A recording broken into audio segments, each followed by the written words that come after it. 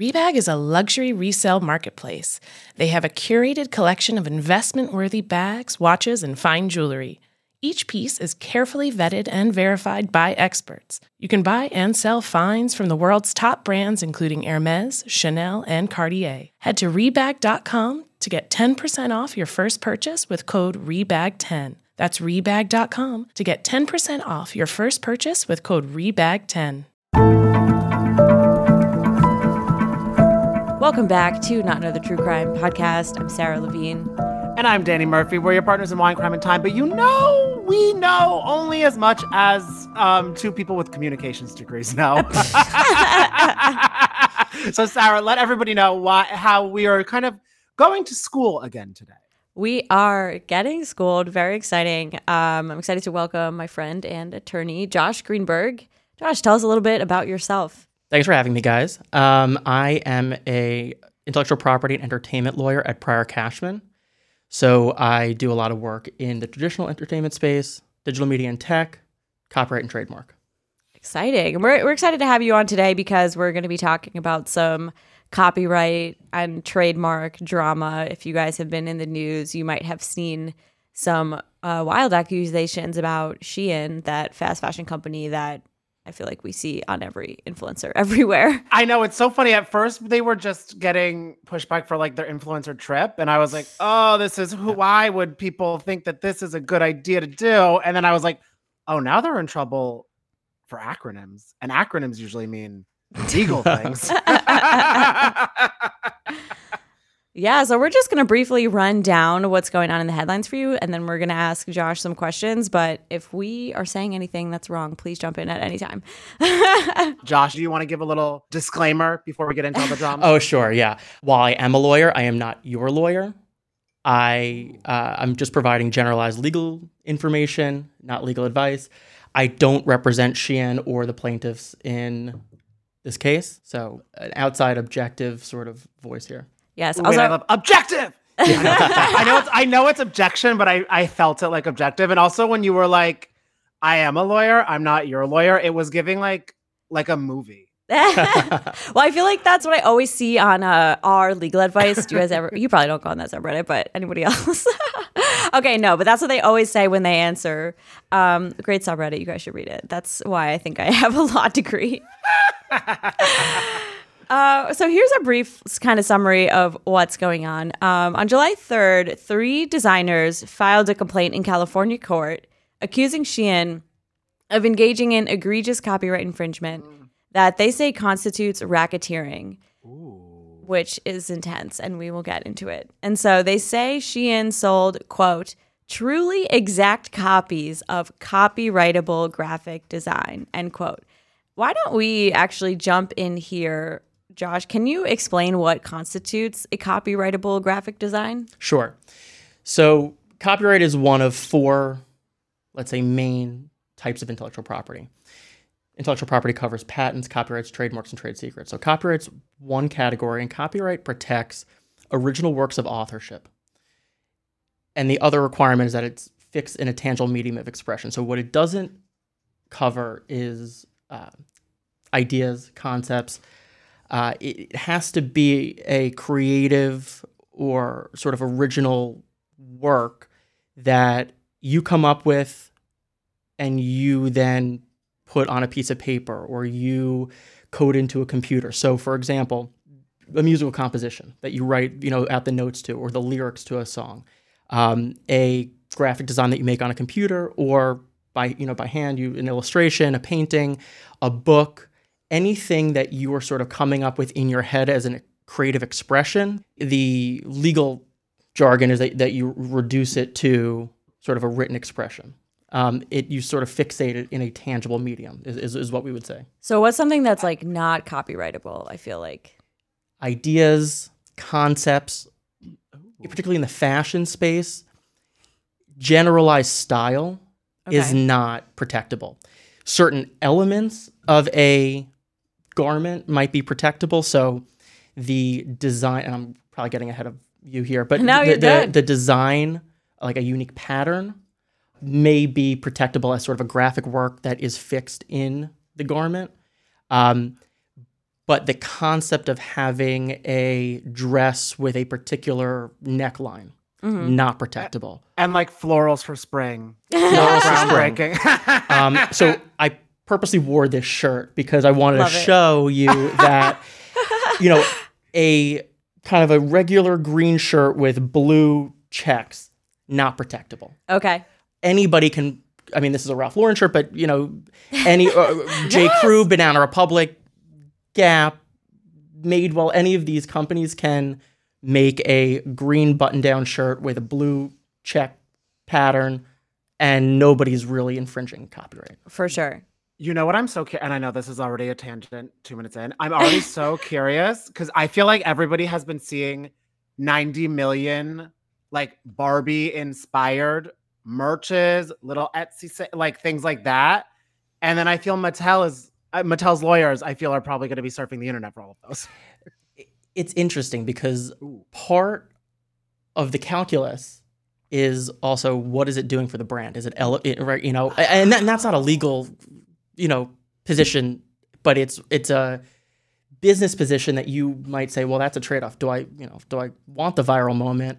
Am I going to sort of allow certain things to slide? And also, this happened to Beyonce. And Taylor Swift, I think, do you want to get caught going after a small business and dealing with That's that PR? true. Even if you are right, it doesn't always look good. Right. It's not right, but it's okay. Whitney Houston was a lawyer. Your Honor. Your Honor. So the Barbie thing trends more to trademark, though. And with trademark, you don't have to enforce every single instance of infringement in order to maintain your trademark rights. So that is a real trade-off that you make. Is the potential defendant, a small mom and pop shop that, you're going to probably catch a lot of heat online for going after? Is it amplifying your brand? Is the viral moment and the viral trend elevating your brand where it might be helping you? Yeah. Then on the other side of it, and we can get into this further with Shien. Shien's strategy also is to, in some way, play this corporate shell game where you can't figure out who to sue. And it's going to take you so much money as a potential plaintiff in order to enforce your rights. I have this conversation with clients a lot where they could be completely right that their copyrights or their trademarks were infringed. And at some point we have to make a cost-benefit analysis as to, well, how much do we think we can get and how difficult is it going to be to get that? Or are we going to be run around in circles, and are the legal fees going to rack up until it's like not feasible to really go after these people? Right. So to back you guys up and to get everybody up to speed on the sort of racketeering of it all. So back to this copyright case, one of the designers, they sold a graphic poster with the words "Make It Fun" in like a certain kind of block lettering, and Shien sold very similar, if not the same block lettering on a poster for $3, which I just feel like adds a lot of insult to injury. Like, I even ship that. yeah, right.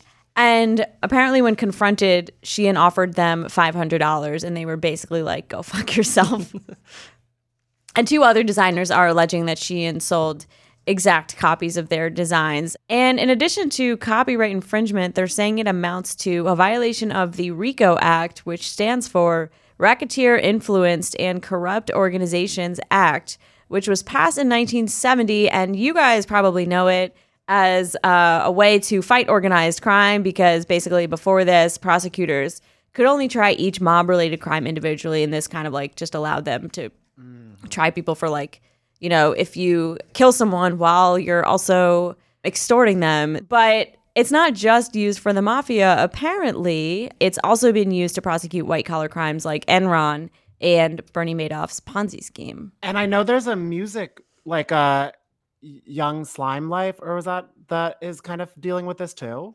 I just remember reading that. So I feel like RICO's really, that's an acronym I read a lot, and I'm like, uh-oh. So RICO's interesting. RICO is meant to capture all the cogs in a larger machine. It's supposed to allow you to go after the larger criminal enterprise. So let's say you have a web of companies, which is the case with Shien. You have a web of disconnected companies. Maybe one's a parent and a subsidiary, one's affiliated but not really related on paper. but they're all sort of playing a role in the larger criminal or illegal activity. Whether or not it was, person A or company A that quote unquote pulled the trigger, Okay. everybody is participating. So everybody gets dragged into it. Okay. So with organized crime, for example, yes, that's how RICO was used initially in the 70s, 80s, and 90s, in particular to go after the mafia. Whether, mobster A pulled the trigger to whack somebody, it would still implicate the entire group, the entire organization, because they're all sort of participating in, and knowingly, by the way, they're knowingly and intentionally participating in the larger criminal enterprise. Yes, that makes sense. Also, I did just start watching The Sopranos. I'm on season 2, so I'm like, of course, Tony. Yeah. Anyways, Sarah's like, yeah, I understand everything that's going on. Yeah, I'm like Uncle June, of course. Can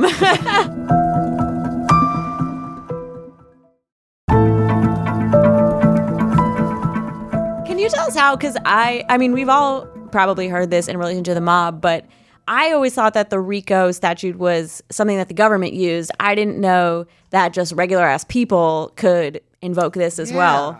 Yeah, so there are two sides to the RICO Act. Most commonly, there's the criminal side where a prosecutor, like famously Rudy Giuliani, cut his teeth as a prosecutor in going after the mob, under the RICO statute. It allows prosecutors to prosecute again for the larger enterprise and all the cogs in it for crimes. Then there is the civil right of action, which basically means that if you have a lawsuit for damages like copyright or trademark infringement, you can also, as a private individual, as a private plaintiff, add on the RICO statute as an additional offense. Generally, you need what's referred to as a predicate offense, which is an underlying illegal action. So copyright infringement, trademark infringement. And then you could say, and also this was all done in furtherance of this larger enterprise that's all engaged in all these bad things. And so we should, instead of trying to figure out which one to sue, we're going to try and get everybody. Interesting. So how Shien kind of fits into this is that the complaint is alleging that Shien, quote, engages in a pattern of copyright infringement as part of its effort to produce 6,000 new items each day. That's insane. That is so many items. And I'll just so you know, yes, relative, so 6,000 a day, 1.3 million in a year relative to the Gap. There's one study that was cited in the complaint that the Gap produced 12,000 SKUs in a year. Whoa. H&M did 25,000. Whoa. And Zara did 35,000. Again, compared to 1.3 million. That is so bleak. Yeah. Oh my God. I would say who is buying this shit, but like no one. Like I feel like there's not enough people on earth to buy all this stuff. Well, I mean, it's really, their whole business model's super interesting. And the complaint itself details how they operate, where they'll only put out 100 to 200 SKUs or units of a SKU. Okay. To test the water to see what hits. Oh. And they don't have to invest like H&M, Zara, or Gap does in the manufacturing 1,000 or several thousands of units when there's so much turnover on their site, in terms of product. And I guess too, like when you're saying like who's buying us, like because they sell stuff for so cheap, people are like, I'll throw in a $5 t-shirt. You know what I mean? Like they're not like versus like Zara and like or like a regular going into a store where things are like, am I gonna spend $60 on that? It was like their whole thing is just it's quantity over quality. Truly. And this is what gets to the RICO piece, because they're able to do this because they allegedly are engaging in illegal activity, whether it's tax evasion. So they're able to import their products without paying tariffs, which allows them, according to the complaint, allows them to reduce the price by like 10 or 15% relative to their competitors. Wow. Whether it's using forced labor or sourcing questionable products or materials to make their products, whether it is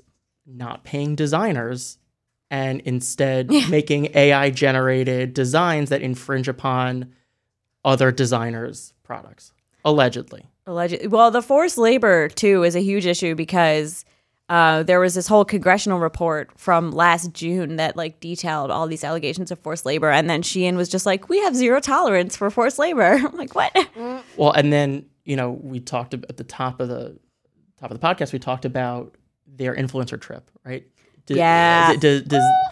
the allegations are that the influencer trip was supposed to sort of smooth things over and say, look, we don't have any forced labor. Look at how wonderful our factories are. Clean and white. It's totally real and factory. Sterile. And yeah, exactly. So They're like, that's an au bon pond. Why are you all just here? Yeah. Wow. So I mean, I feel like if this did work, it would be like wild, right? Like if this whole case, I mean, what could be the result? Would Shien get shut down, or would it just like? It's a great question, because the short answer is that we don't know. Okay. According to a Wall Street Journal article from last year, as of 2022, they had 50 different federal copyright and trademark infringement lawsuits against them within the preceding 3 years. Whoa. Wow. So this is not the first copyright and trademark infringement lawsuit. I'm not sure if it's the first one that tacks on the RICO allegation, but this is not their first IP lawsuit. The reason why we don't actually know how it's going to play out is because so many lawsuits will settle out of court subject to confidentiality and a non-disparagement restriction. So all that will be said is this lawsuit was dismissed. The parties decided out of court that they'll settle, and we really are not going to know the amount of the settlement. And so unless, look, these plaintiffs could take it to the end and refuse to settle, and assuming that the case doesn't get dismissed on technical grounds or for some other reason, maybe they take it to the end. Maybe they get, they're claiming a ton of money in damages. They don't actually even specify the amount of money in damages. They just say basically all profits plus punitive damages, which are basically penalties on top of the lost profits, actual damages plus an injunction against Shien to stop basically their infringing activity. Do you think it would be would Shien be able to be like, oh my God, wait, we didn't realize we're doing that. We're so sorry. We'll just, our bad. And then they try to go back to not doing it and then just doing the same shit in a year or so? It's a great question, because you will often have people say that they're quote unquote innocent infringers. What this lawsuit does, and this is required by in order to add on the RICO violation, it's required to make this showing as well, that it was knowing and willful. They intentionally, purposely infringed copyright and trademark rights of other people. So this lawsuit's basically saying that there's no way that it was sort of ignorant or mistaken infringement. And they go through these factual allegations where it's almost baked into their business practice to in order to show willfulness. They say that they intentionally are only putting out 100 or 200 units per SKU initially to see if anybody notices that they're infringing. Oh. And then if somebody does notice they're infringing, they will say, by the way, oh, we didn't know. It was a third-party manufacturer that just sold on our site, almost like an Amazon marketplace seller. Yeah. We respect copyright and trademark rights, and we didn't know this was happening. We were just handed pre-manufactured goods, and we put them on the website. Here's $500, and make it go away. Ooh. Then they'll double down. This is all according to the complaint. Yes. They'll double down and say, well, actually, you couldn't even sue me internationally anyway. Oh, wait, okay, that's my new tagline for life. And then they'll say, well, you have the wrong entity. And this, again, goes to the RICO thing. Okay. Right? They'll say, oh, you have the wrong entity. So let's... Putting that on a mug. There's a whole org chart in this complaint. It talks about, all these different nested affiliate entities and parent entities. Yeesh. Nobody knows who did what. And they'll basically say, oh, you're contacting Shien Distribution Corporation. We didn't do that. Well, who did? We don't know. We're not going to tell you. Or you'll contact StyleLink Logistics LLC, which is the entity, according to the complaint, that provides some of Shien's logistics and fulfillment services in the United States. They're part of the enterprise because they're fulfilling these orders. Right. Okay, but we didn't manufacture them. Oh my God. Right? So they'll bop you around to all of these companies, and as a plaintiff with a lawyer or a potential plaintiff with a lawyer, that's going to cost you legal fees to figure out, do all this investigation, who to sue, where to go. And at some point, you just say, all right, I'm going to take the $500 and go. That's so diabolical. Yeah, I mean. Oh, damn. But that's how they stay. That's how they've been staying in business for so long. But, and they're saying that this is baked into the business practice of Shien. And they're operating a criminal enterprise. Okay. It's time for us to rage against the machine. And unrelated to that, I do have to dip out early because I got invited to an influencer trip to look at a really ethical factory. Enjoy. Guys, I swear, no, I've heard it's really good, but I'm gonna dip out while you guys finish and also unpack more stuff.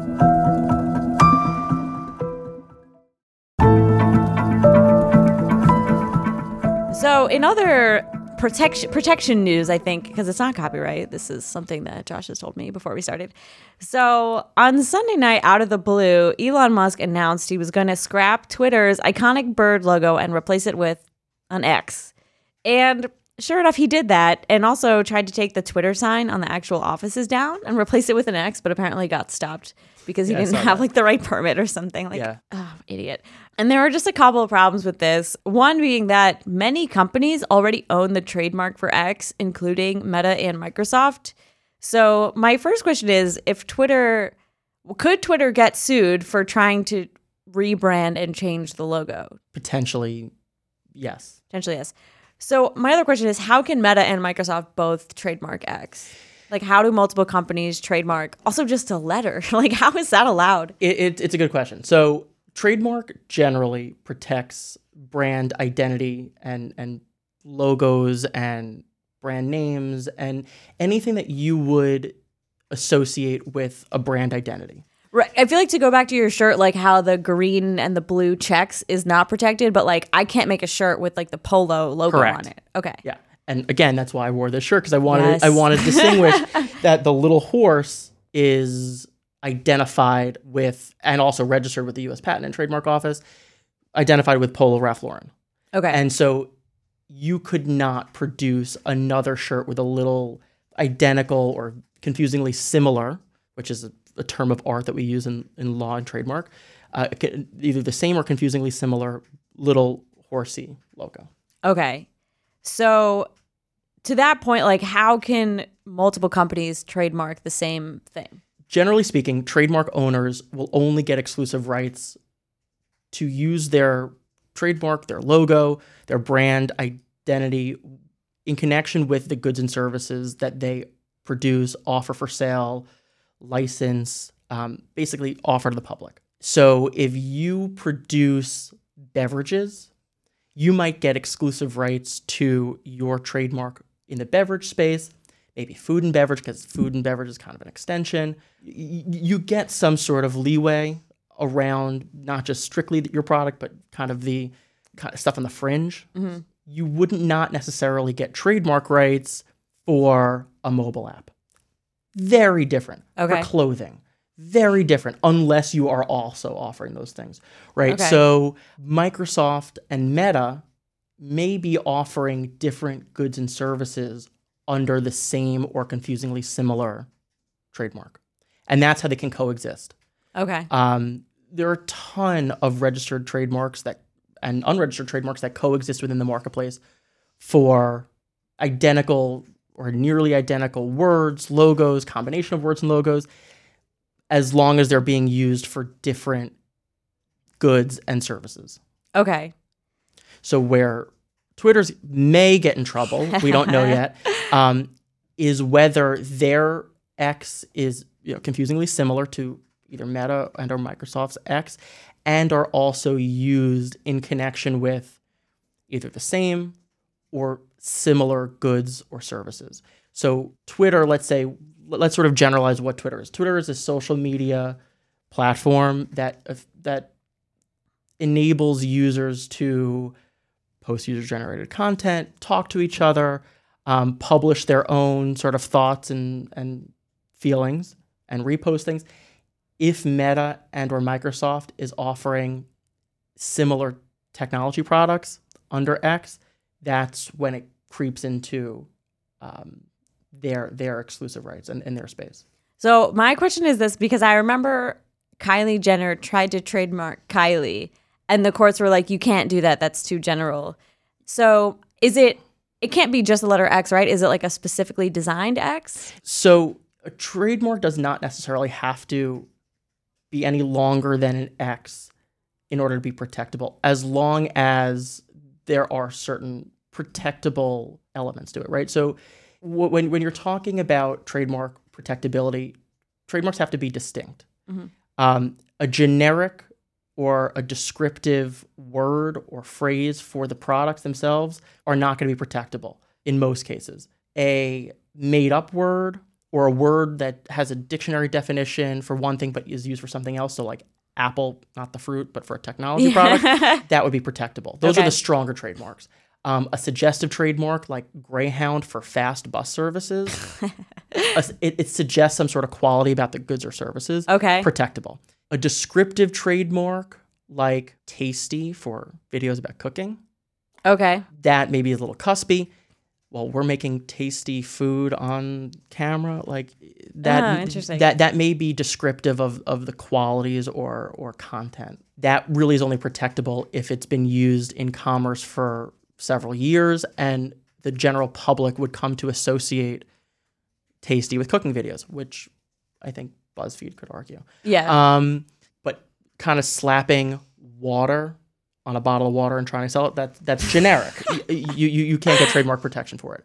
So as far as X goes, it's not generic or descriptive if it has, some other unique or distinctive quality to it in the way that it's used. Maybe it's the way that it's designed. So if it's, more than just kind of like a sans serif X, maybe obviously Twitter has stylized it a little bit, which by the way, I also read that they just purchased or allegedly maybe didn't purchase the stylized X. Of course. It from like a font designer basically. He went on defont.com and was like, sure. It was something like that. Yeah. Oh my God. Again, these are all things that have been just reported on. We don't know exactly what's true and what's not, but I'm also, if this man fired the whole content moderation team, like I don't feel like he's hiring graphic designers. Fair. But we don't know. The key question with Meta and or Microsoft versus Twitter is, like I said, whether the way that the X is used on Twitter gets too close to the way in which Microsoft and or Meta have registered their trademarks. Or they're just using their trademarks, or like I said, the tangential extensions, the reasonable extensions from those types of goods and services. Okay. So maybe they could sue, but we don't really know yet. Yeah, I mean, and one of the other things that may be alleged, is that you have to continue using your trademark in order to maintain the rights. Okay. So, the other question becomes, have Meta and or Microsoft continued to use their trademarks as they've said they are? Or have they kind of let them kind of fall by the wayside in their branding?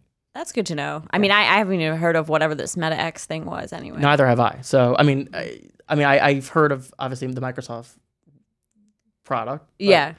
I don't know what the Meta X product is. Me either. Ugh.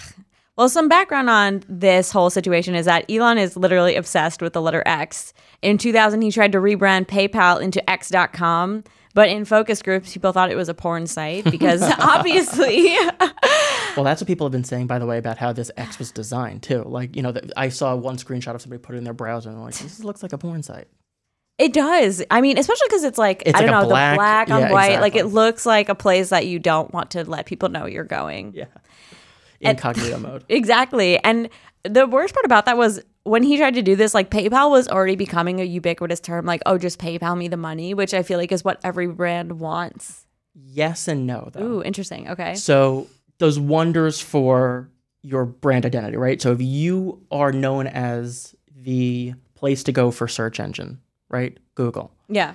Of course you want to be the top product and the top service that everybody goes to and everybody thinks of when they think, where do I go for a search engine, or where do I go for adhesive bandages? Right? However, there's a concept in trademark known as genericide. Okay. When people in the general purchasing public start referring to your product sort of generically, like get me a Band-Aid. I don't necessarily need it from the Band-Aid Johnson & Johnson brand box. I could just take any adhesive generic bandage. That's a problem, right? So take an escalator. Escalators used to be a trademark term. Really? Oh my God. Velcro. Yeah. Because they've become the ubiquitous term for the product itself, no matter who manufactured it, the original trademark owners have lost their trademark rights. Because again, trademark protects your brand identity. It identifies the source of your goods and services. So if you're allowing any other company that's selling in Rite Aid or Duane Reade or CVS to call your product, your adhesive bandages, Band-Aids, or your tissues, Kleenex, your photocopy, a Xerox, all of these brands, by the way, have done campaigns, PR campaigns, to fight genericide. Wow. And they say, please don't call the photocopy a Xerox. Please don't call your adhesive bandage a Band-Aid, because they want to make sure that you're only calling their product a Band-Aid, or their product a Xerox, or their product, well, not Velcro, because Velcro has become generic. Interesting. Okay. Yeah. That's good to know. Well, so he did that, and apparently this is so funny to me that this idea like sucked so much and was so insistent. He was so insistent on doing it that he literally got ousted in a coup from PayPal.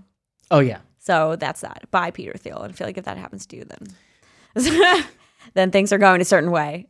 Yeah, I mean, look, it speaks to, I think, and this is not a legal position, but it speaks to, I think, sort of the foresight in branding. Yeah. You know, your content, and going back to Shien as well. It's like it speaks to the overall culture of respecting IP rights.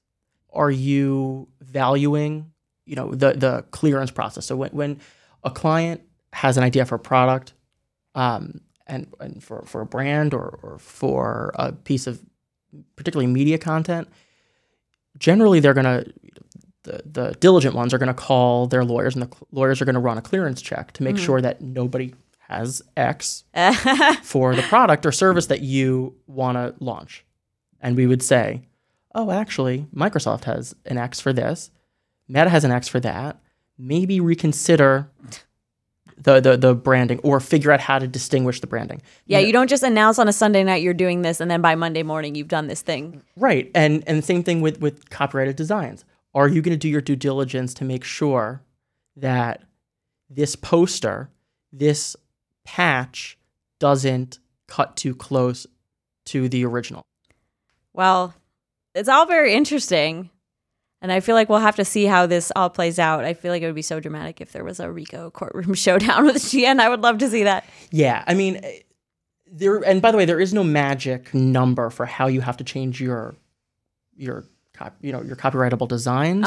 There's how to change your trademark in order to make it distinct or protectable. In the copyright space and fashion, sometimes people will say you have to change 3, 4, maybe 5 different distinct elements in order to distinguish from the original. But there is no real magic number. And the same thing goes with trademark. How do you change your logo to distinguish from a prior existing logo? Or how do you change your word mark? It's some way it's a quantitative assessment, but in other ways it's really a qualitative assessment about how similar these things are. Right. Well, we'll have to keep an eye on it because the case is alleging that it's exactly the same. So. Oh, well, yeah. No, there's no question here that, I mean, they're exact reproductions. Yeah. Or as Gen Z likes to call it, dupes, which is a cute way of saying a counterfeit. Yeah. There's no such thing as a dupe. Yeah, that's a whole other topic. I feel we could have you back on. Oh, yeah, 100%. I love that. Well, thank you so much for coming on. This was so informative. Thanks for having me. And thank you all for listening. Please follow us on Instagram and Not Another True Crime. You can join the Facebook group, Not Another True Crime Group.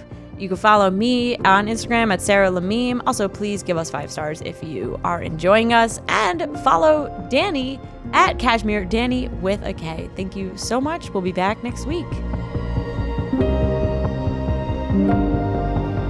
Not Another True Crime podcast is produced by Jorge Morales-Pico, Sean Kilby, and Rebecca Sosmacat.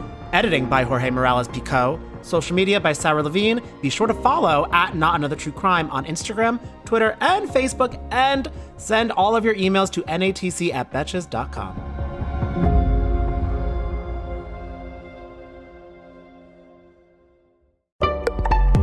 Betches.